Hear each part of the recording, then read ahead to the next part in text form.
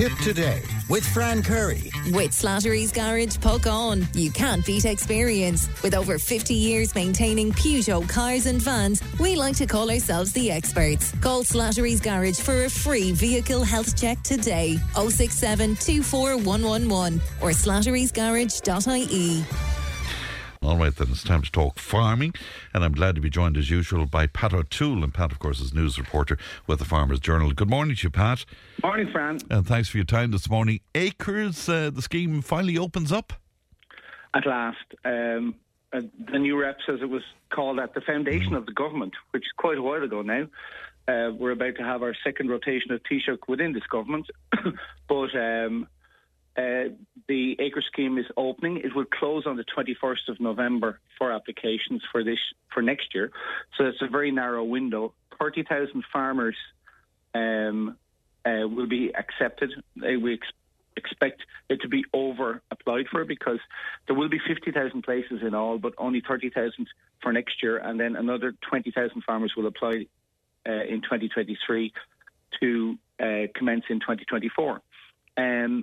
It's the agri-environmental scheme using a mixture of money coming from Brussels and domestic money. And what's interesting about the domestic money is that's part of the 1.5 billion which has been ring-fenced for agricultural purposes from the carbon tax. Yes. So it's money which everybody's paying through the carbon tax and which is coming back in. And there's a lot of criticism of the carbon tax, especially with fuel costs so high at the moment.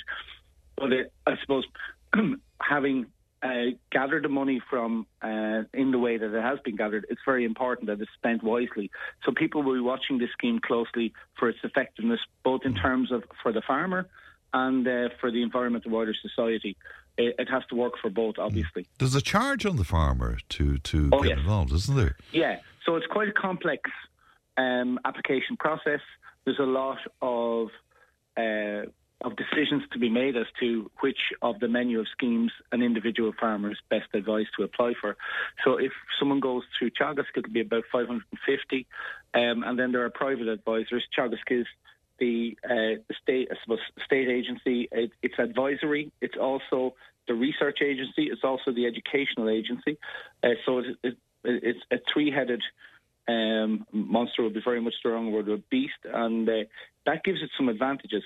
But we do have about as many private advisors as there are Teagasc advisors, and they will be working flat out between now and the 21st of November to get those applications over the line. And it's €550, which is about 5% of the annual maximum return. What is the average payment? The average. We won't know yet, but we would expect it to be about 5,000 for the general scheme. Would probably catch the max there is 7, right. And then the scheme for farmers who are on very challenged land and commonage, that has a max of about 10,500, and we expect them average there to be somewhere around 7,000. But it's only when the schemes are closed for applications and we see the nature of the applications that we'll fully understand that. The organic farming scheme, that's open for application as well. Yes. Huge amount of money available for this. Not sure what the level of uptake will be, but with the cost of inputs, especially fertiliser at the moment, it's more attractive than it's ever been to a farmer for purely economic reasons. And farmers become organic for a large variety of reasons. With some, it's holistic.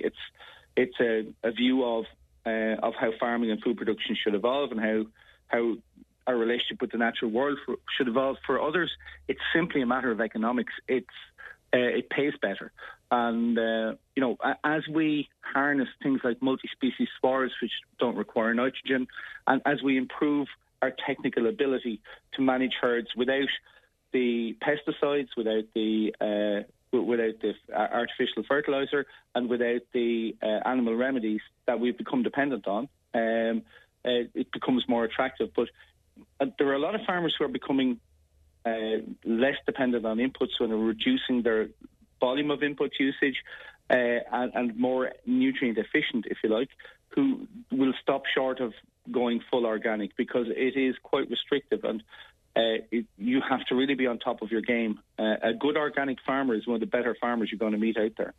It's very interesting. You mentioned fertiliser there. The EU fertiliser prices, there's a bit of an ease there, is there?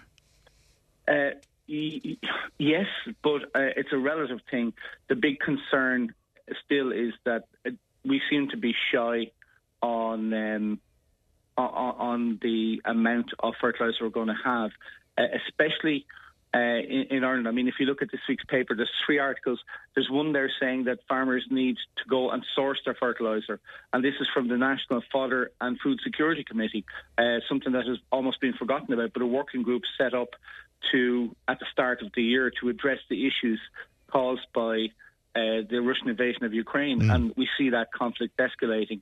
Turlough have launched a fertiliser payment deferral scheme, and that's allowing farmers to commit to buying fertiliser now and defer payment until the end of the year. We had the importers last week calling for a scheme to put money in place so that they can buy fertiliser. What we're hearing is that in order for an importer to get a load, that is a boatload, remember, not a lorry load, of fertiliser in, they have to put money up front.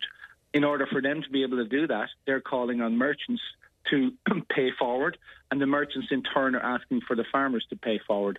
But what may happen is that we may get a tipping point where the old saying of there's no cure for high prices like high prices, and that prices are so high that demand is sluggish. But the minute prices come back, there will be that latent surge in demand.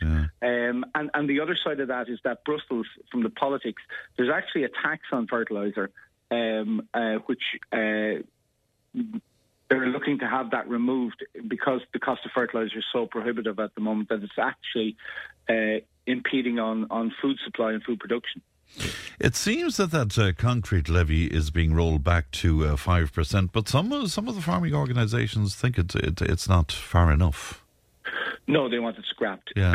And their point being that there's no doubt that the mica crisis scandal is proving extremely costly for government. Yeah. And even at that, to redress scheme, a lot of the people who are affected would say it doesn't go far enough.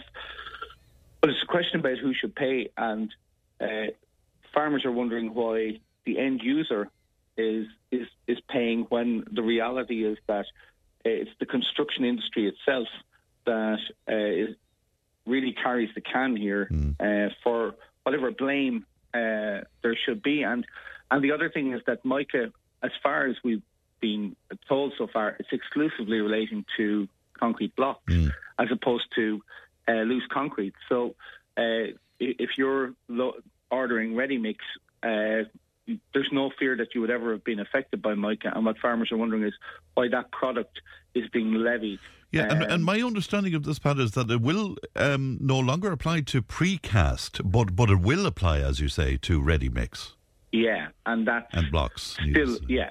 So ready mix is by far the dominant usage for farmers. For farmers, of course. Yes. And while it is, it will help for building costs, not just for farmers, but for everybody, that the precast has been removed. Because ultimately this is a levy on building to pay for the redress scheme rather than on builders or on construction. And again, it's the person at the end of the line that takes the hit. Of course it is, isn't it always the way? Just before I let you go, it seems to be a good outlook for winter milk, Pat, but is the future a little uncertain on it, though? You're talking about a story I'm not aware of here now. There's so much in the journal that we don't get to cover it every year. But I think in terms of winter milk, there are very high production costs, and much like winter finishing of cattle, we have become so efficient at utilising grass during the grazing season and extending the grazing season that we have created huge efficiencies, economic efficiencies, and that makes the winter period expensive.